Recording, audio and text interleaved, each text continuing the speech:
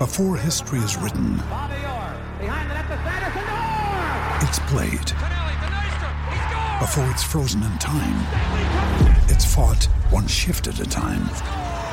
Before it's etched in silver, it's carved in ice. What happens next will last forever. The Stanley Cup Final on ABC and ESPN Plus begins Saturday.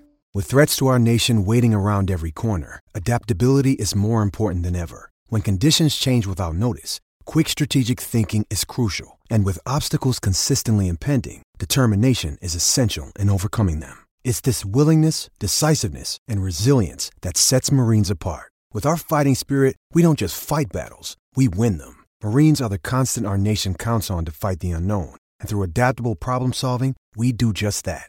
Learn more at marines.com. Welcome, my kings and queens of the jungle, to the Daily DLP.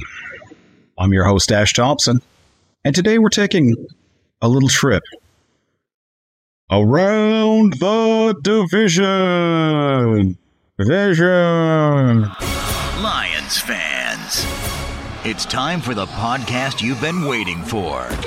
The show where Kool-Aid runs blue, faces turn red, and rose-colored glasses never go out of style.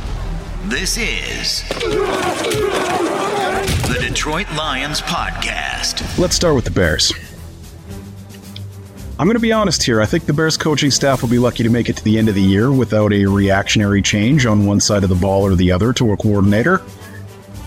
Before the year, I said they were showing signs of patriciating the hell out of this thing by not putting their players in spots to do the things that they do well, and instead focusing on the right solution while ignoring the capabilities of their players. They swapped out seemingly the entire team over the last 2 years, and not all of the players they got rid of between 2021 and now were bad players. Example 1 is Chase Claypool's low-light blocking video that's been circling the internet, which, chances are, if you're listening to a football podcast, you've seen that all over Twitter. He can't block. He knows he can't block. Why do you keep asking him to block? Like, he just can't. He's physically not capable, not good at it, not willing. You're just asking to lose by continuing to put him in that spot. Actually, you know what? Please keep asking him to block. It's hilarious, and we all want the Bears to keep being terrible, right? So their technique of bringing in scheme fits rather than working with the talent they had showed up against the Packers all over the field.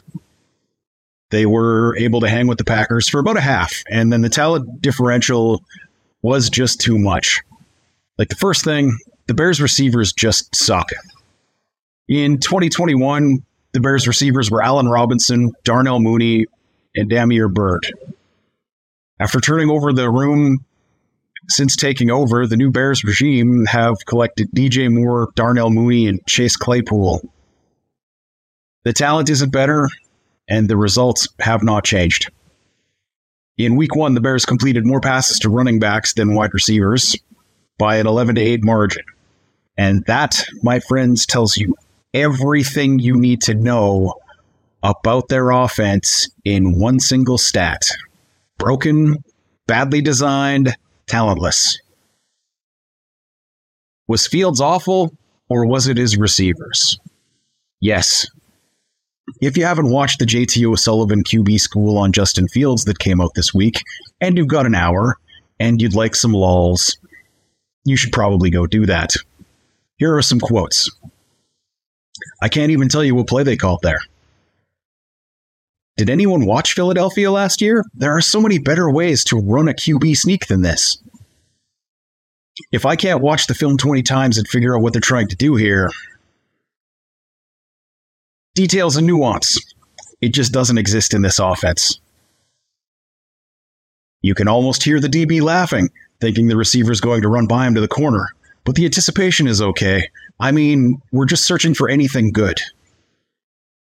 And that's all in the first 20 minutes of a 1-hour video. That's all in the first half, when the Bears were still being relatively competitive in the game. I really like Fields coming out, but all 3 years of his career have featured incompetent boobs and bad players around him, particularly the offensive line and the receiver room. The coaching staff haven't seemed to be much better. I don't think he's going to get an uncontested fourth run at this starting job unless something changes drastically and immediately. And as for Fields rushing, they're doing it wrong. When the QB runs, it needs to matter. He ran the ball 9 times and got 2 first downs. That's 22% of the time. On the year last year, he got 65 first downs on 160 carries as the only dangerous weapon they had. That's a first down on 40.6% of his rushing attempts, and that's a really good number. In week 1, Fields was running to gain yards, not to make plays, because there was no other option.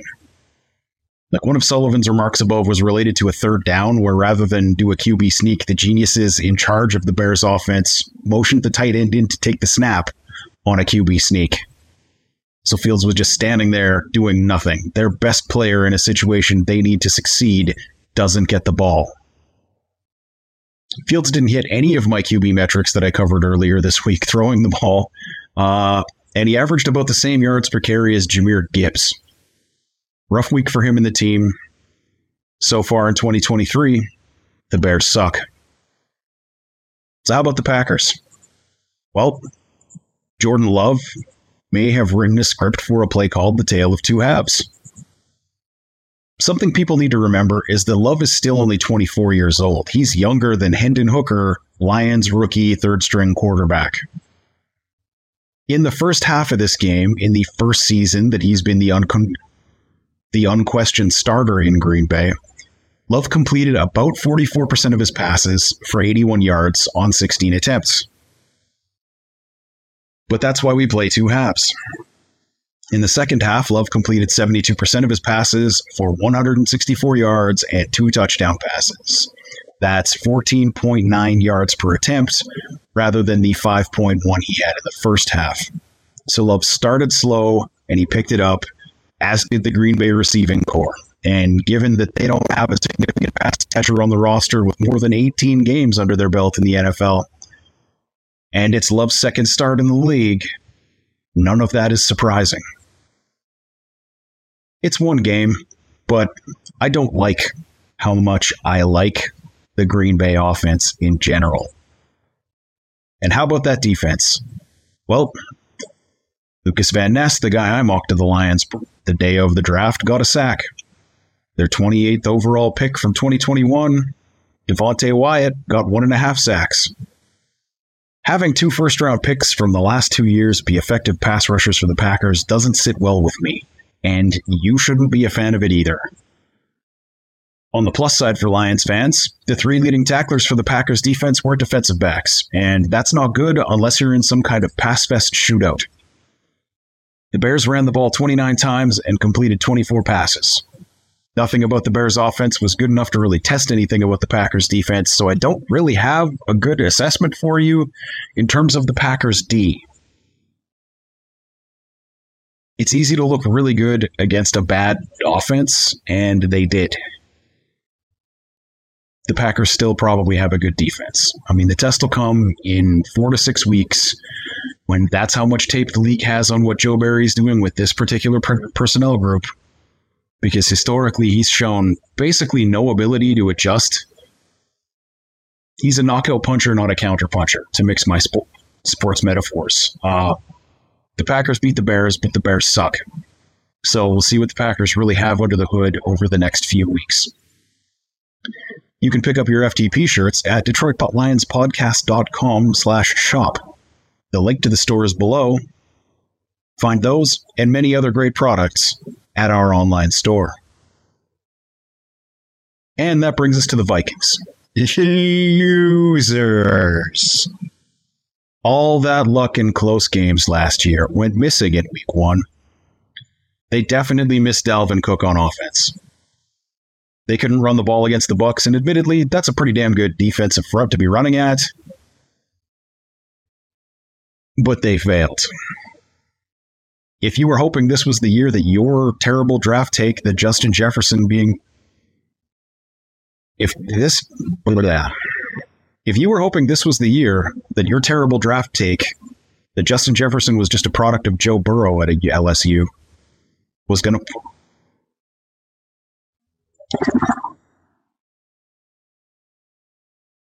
If you were hoping this was the year that your terrible draft take that Justin Jefferson was a product of Joe Burrow at LSU was finally going to bear out, well, he was the entire offense for the Minnesota Vikings on Sunday. Like, you can look at Kirk Cousins' stat line, his 344 yards with 2 TDs and an interception, and it looks pretty good. But Sunday was absolutely the Justin Jefferson show. He had 9 catches on 12 targets for 150 yards. Sadly, rookie Jordan Addison had a decent first game too, with 61 yards on 4 catches and a touchdown. The only one of the big 3 receivers in Minnesota who didn't have a 50% success rate or higher was the highest paid tight end in the league, TJ Hawkinson, who had 8 catches for a whopping 35 yards. Money well spent. Please spend more that way, Minnesota. It's okay, Vikings fans. Someday, he'll live up to his contract. The Vikings offense also had a bit of a Dr. Jekyll, Mr. Hyde game with 3 turnovers in the first half. The Vikings offense also had a bit of a Dr. Jekyll, Mr. Hyde game with 3 turnovers in the first half. If the Bucs had anything resembling a good QB, they would have run away with this game early. For those of you who don't think the Lions should be thanking their lucky stars every day that Sean McVay decided he couldn't design an offense that Jared Goff could run, go watch the Vikings-Bucs game. Baker Mayfield is playing some of the most awful quarterback you'll ever see in Week 1. The Vikings defense has a heck of a pass rush, and that made Mayfield's life a little less than fun. The defense and special teams units overall were sloppy and just kept letting the Bucs back into the game. Before Mayfield's first TD pass, the Vikings jumped offside on a 3rd and 7, creating a 3rd and 2 that the Bucs converted, negating their best defensive asset, their pass rush, and they paid the price for it. They forced a field goal in the 3rd quarter, but lined up offside. 3 plays later, they gave up another passing TD to Mayfield, fell behind 17-10. Given that they lost the game 17-20, those 2 plays lost them the game. And yeah, it's an accumulation of the 70 plays on both sides of the ball every week, but only 4 to 6 of those plays actually determine the outcome of a game. And this year, the Vikings are not going to come out on the good side of every single one of those plays in every single game like they seemed to last season. So there's your trip around the division. Oh yeah, Lions win! And they're currently seated at 2nd in the North because the Packers tiebreakers are in order after pounding the Bears. Have a great day. Let's bring it in here together. Let's go. Let's go, baby. Lions on 3. 1, 2, 3.